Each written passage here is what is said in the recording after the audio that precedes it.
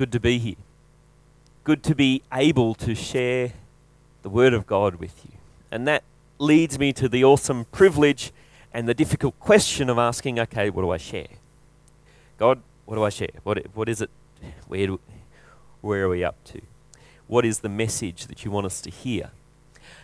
And if you've been around this place a little while, you've probably already heard me share things like the fact our God is a missionary God.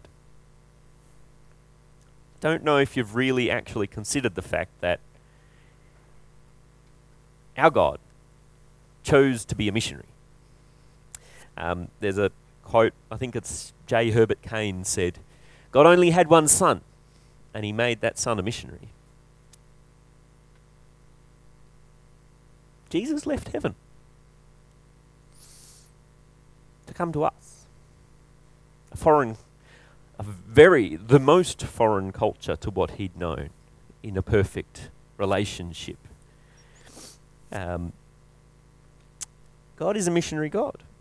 I could spend hours and hours talking about the Bible being a missionary book.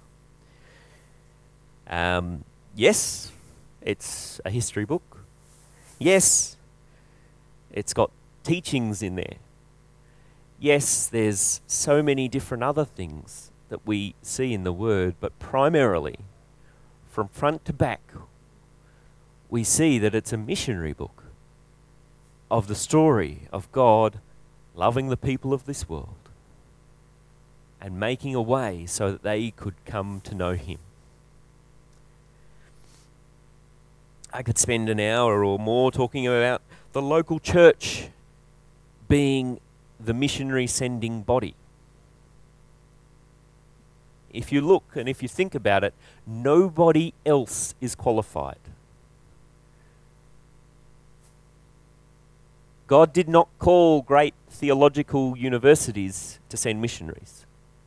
That's not the way it works. God didn't call missionary agencies to send missionaries.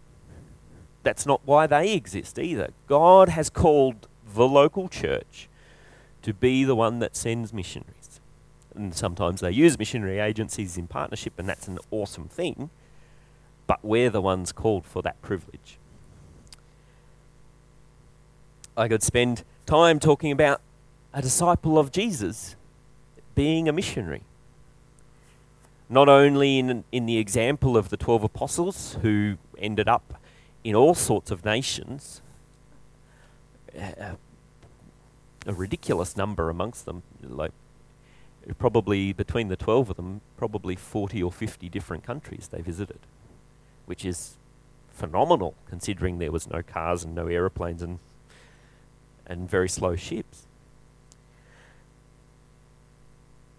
We could look again at a missionary mandate on our movement that we as a church want to send and have a presence in every nation by 2045. And that's a great thing as well. I could quote this guy, which I don't know if you can quite see, but John Piper says, when it comes to missions, there's three types of people. Those who go, those who send, or those who disobey. He's very blunt like that. And this is true. But then I also have to stop and ask, how do we explain that? What do we as a church, our church, your church? Because John Piper's words, as I say, are true, but if they're not delivered in a message of grace, which he certainly does, but so I'm not trying to misquote him, by the way. If they're not delivered within and wrapped up in the message of grace, then they're a condemnation on why aren't you doing enough? On, hey, you've got an obligation and you're not doing it, that's bad, and it's a condemnation. And that's not where we're at as a church, and it's not where the Word of God is at either. The Word of God is strong on there is a privilege, there is an obligation, but there's something that goes alongside that, which is what we want to see. So then I had to look, well, how do we say this? And so a wise man once told me that, well, no, not a wise man, somebody once told me that if you quote from one person, it's called plagiarism. If you quote from lots of different people, it's called referencing, and that's a very good thing. So I wondered what this guy might have to say about the issue.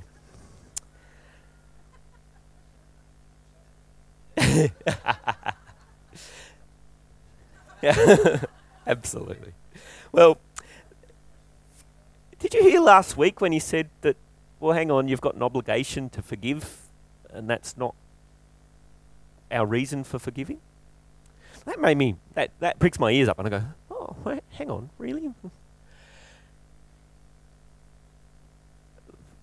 He pointed out to us that we're able to walk in forgiveness because we need a compassion for the people.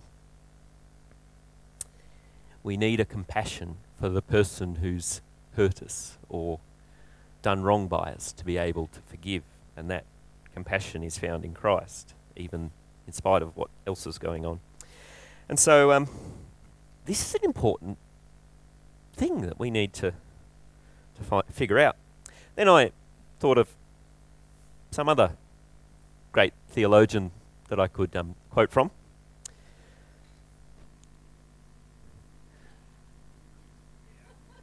And I remember Jamie sharing about his work at Gilgowie. And I know Jamie, I've known him for years. We've shared houses, we've got up to lots of mischief and all sorts of things. And I've always known he's had a big, strong burden for the lost. He loves it when people turn to Jesus. And that's a real passion of his. And it's infectious, and that's a great gift that we as a church have. A guy like that who's so passionate about it. And he shared about this heart to reach kids with a lot, and them to know Jesus. And he realized that, well, hang on, he needed to stop and step back and realize that he wasn't actually putting it into practice or basing it on love. Others, outside observers, probably would have said that he was, but he realized that he needed to focus more on loving the kids. And so from compassion and love, we see this wonderful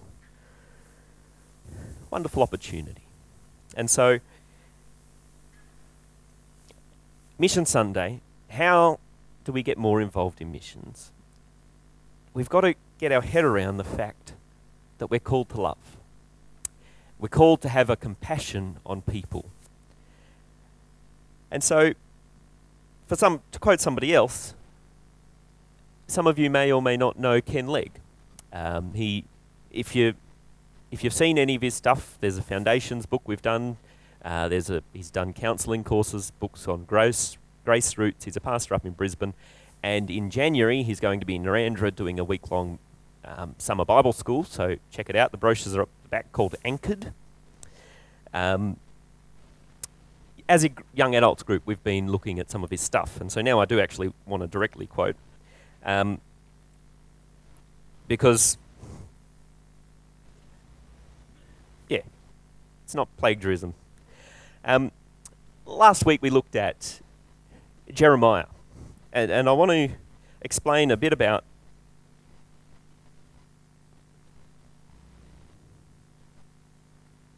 Jeremiah. And I don't know if you've heard him called the weeping prophet. That was something I'd never really got my head around until this fairly helpful summary that we found. Yeah.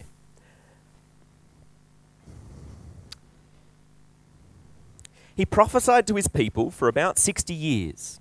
About 60 years after Isaiah, for 40 years. And his message wasn't a very helpful message. It was a warning about the captivity of Judah by the Babylonians. And then it happened. In 597, God's word came to pass, and Jerusalem was taken by Nebuchadnezzar. And the Jews went back to Babylon. Now, 11 years later, the captivity was complete. So that's how long this thing went on. A few poor folk remained in the land, and Jeremiah remained with them. He warned them not to go down to Egypt, but they disobeyed. Jeremiah went with them. So he's warned them not to go, because he knows it's going to be bad, but he goes with them anyway to continue his ministry in sharing with them. And this is the last we read of him in the Old Testament. Tradition has it that he was stoned to death. Now, Jeremiah was faithful to God and his people. A prophet is a representative for God. But Jeremiah wasn't only focused on God. He was focused on God fully and wholly, and that's a good thing, but he was a man with a dual sympathy. He also had this great compassion to the people, to God and the people. His work was more than a job or a duty to him, as missions must be for us. He was emotionally involved in the people's fate. That's why he was called the weeping prophet.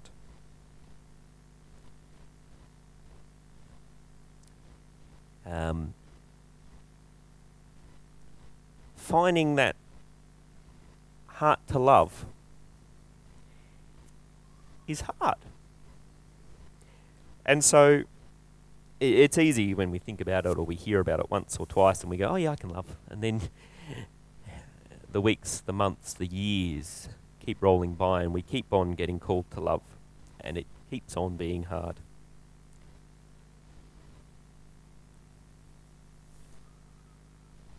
Sorry, Micah, is this one? Doesn't like me again. Do you want to go to the next one? There we go. So we have Jeremiah, the weeping prophet. So how to love, how to keep on loving. Legg, as quotes or references T.L. Osborne, I think it is, pointing out the fact that we have to be absolutely convinced people who don't know Jesus are lost. This guy, Pastor Barry Silverback, has a set of notes called How Lost Are the Heathen? And it's a good 6-hour Bible college lecture, so I'm not unfortunately going to be able to take the time to go through that with you, even though I would recommend it at some stage. But to actually stop and ask ourselves, more than just the flirting thought, what about the guy that's lived in the African jungle all his life and how can God judge him because he never knew Jesus? You can say, well, in the last couple of 100 years people have gone there, but what about the 1800 years before that? We're not going to go through all the references that show us that Jesus is the only way. The only hope of salvation. Your only hope. My only hope. There's other bits that talk about how all creation bears witness to his name. And essentially it boils down to each one of us is responsible for the light that we have received. And you and I have received a lot of light. And that's why we've come to that wonderful understanding of Jesus as our Saviour. Other people might not have had it so plainly told to them.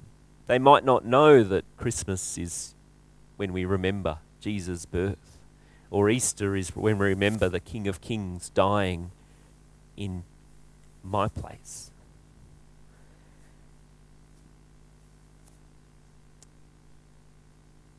But an unsaved person is in a state of a total absence of the favour of God, an endless disturbance of life because of a domination of sin.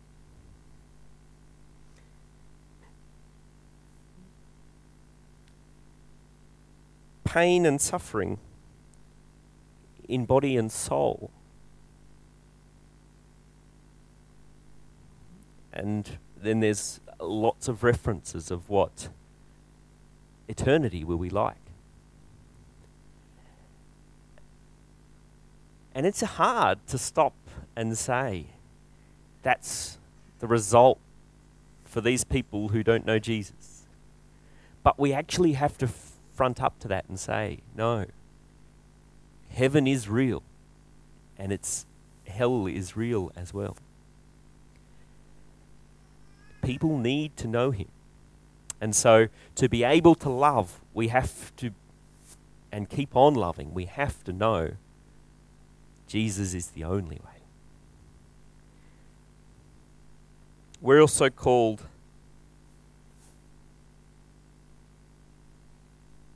to know that, and to know the value of a soul.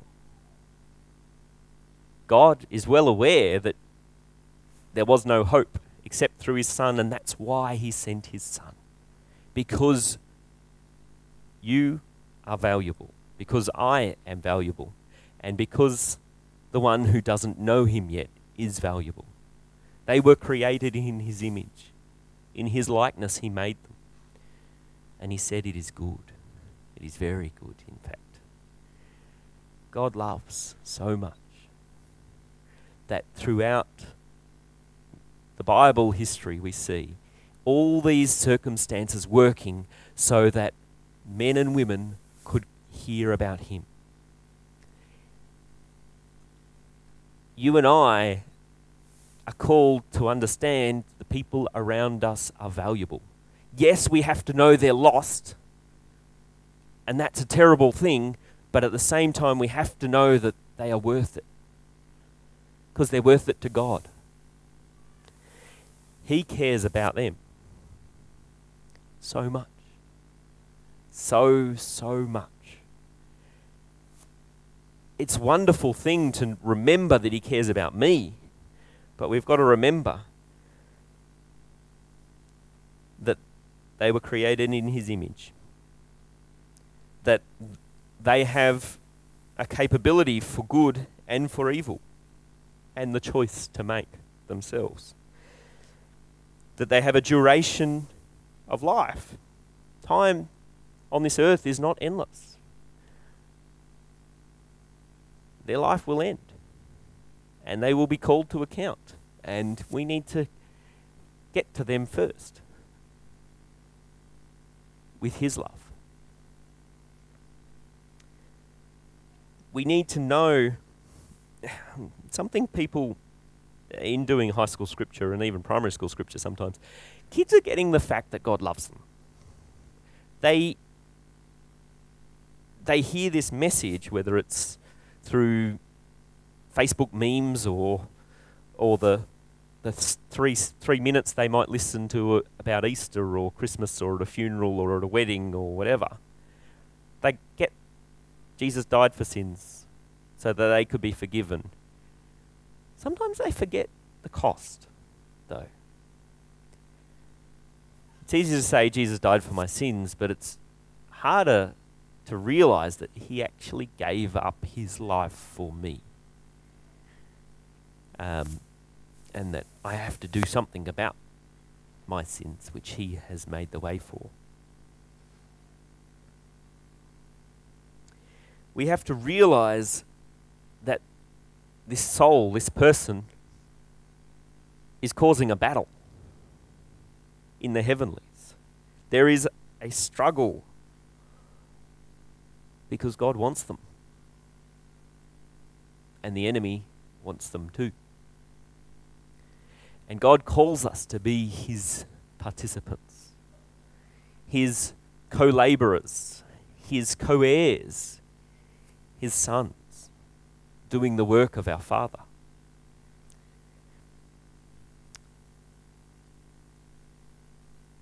The third, conviction that the lost need saving.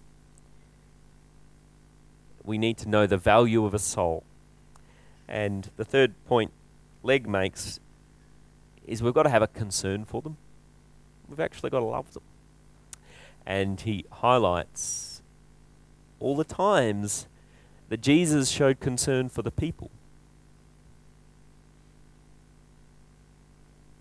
It's a great, manly Bible verse to quote that Jesus wept. And if you look into it, he was actually only weeping because Lazarus had died, whom he was about to raise back to life. After he deliberately said, no, Lazarus is sick, I'm not going to go there for another day or two, till he's really, really dead. So Jesus wept out of love for a guy because everybody else was weeping because he died and he'd been in the tomb 4 days, and then he says, hey, Lazarus, come out. And a whole bunch of other verses there too. You and I have this privilege to love, a calling to love. It's a hard calling sometimes. There are people that are different. As one of our high school scripture teachers described it, in a high school year group, they become the easy target. Because human nature is to build up myself by tearing others down. Especially the different ones. Why should we love the different ones? It's easier to love our neighbours that think the same as us, that, get on the same as us, that drive cars like us, that have jobs like us and work hard like us. How can we love the ones that don't bother getting a job? The lazy ones. The ones who broke into houses and stole stuff from people like me. And now they're in jail, so why should I love them? They deserve to be there. Surely, that's justice. Yet we're called to love.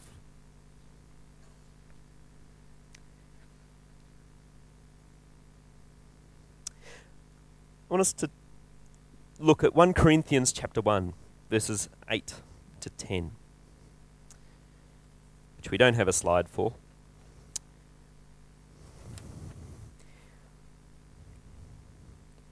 (1 Corinthians chapter 1, verses 8 to 10), we see a partnership in the gospel. Some more people different to us. 1 Corinthians 1, 8. He will keep you strong to the end, so that you will be free from all blame on the day when our Lord Jesus Christ returns. God will do this, for he is faithful to do what he says, and he has invited you into partnership with his Son, Jesus Christ our Lord. I appeal to you, dear brothers and sisters, by the authority of our Lord Jesus Christ, to live in harmony with each other. Let there be no divisions in the church, rather be of one mind, united in thought and purpose. So when I started off by saying we're going to look at the partnership in God's commission, here in those few verses we see two different partnerships.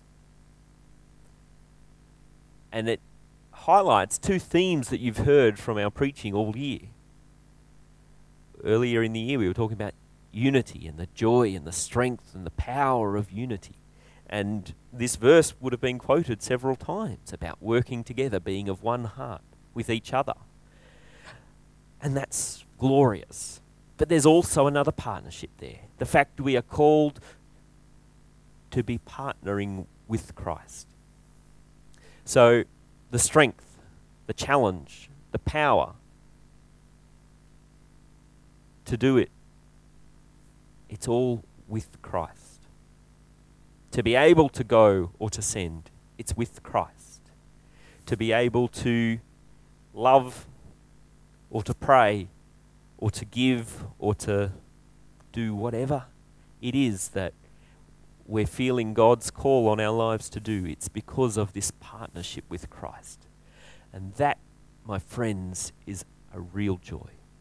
It is a real privilege to think that the King of Kings and the Lord of Lords wants you.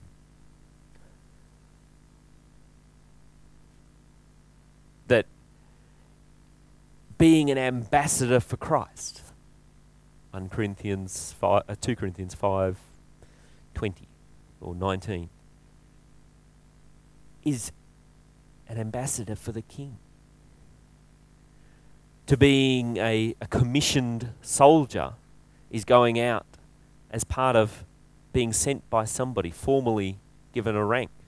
So a commissioned soldier of Australia. Well, you and I have been commissioned by the King, the real King of the whole universe. And oh, what a joy it is.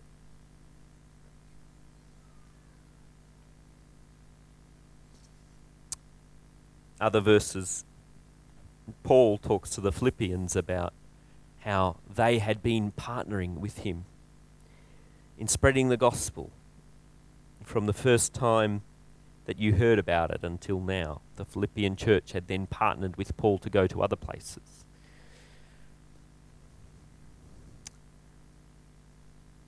And again in Philippians chapter 2, he says, "For God is working in you, giving you the desire and the power to do what pleases him." It's God working in us. But we've got to let him do that work. We've got to get into his word so he can speak to us. We've got to continue in fellowship so that his people can inspire and challenge us.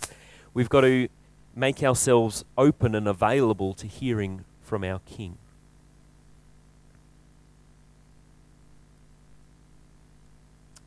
How can we do this stuff called evangelism or world missions? Because it's what God's about. It's who he is. It's what his book is about. It's what his son is about. But we don't have to do it on our own. We do it because the people around us are lost, without hope, but they are valuable. We have a privilege of partnering with God, being his workers, servant sons. Not slaves, but sons that want to be about our Father's business. And wow, the privilege, the joy, the challenge.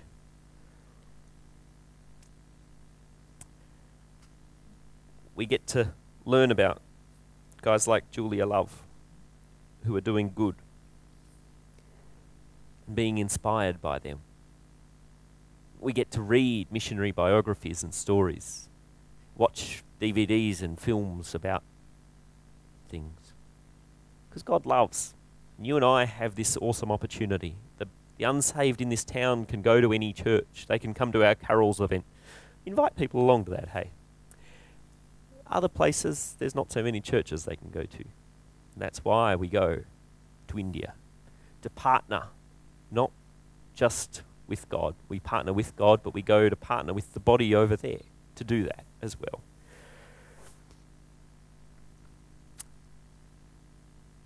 Let us pray. God, we are yours. We thank you that we're called according to your purpose. That you've taken our old nature and given us a new nature. That you've given us the privilege of being your ambassadors with a message and ministry of reconciliation. That we've been called to this task of world missions. Called to this privilege of being involved. Lord, help us know that the partnership, the unity with you in it, that it is your work and that we are your servants because you want us, because you called us, because you died for us. Help us stand and walk in that in a greater way this week and this year. Blessed be your name. Blessed be your name. For your kingdom's cause. For your kingdom's cause. Amen.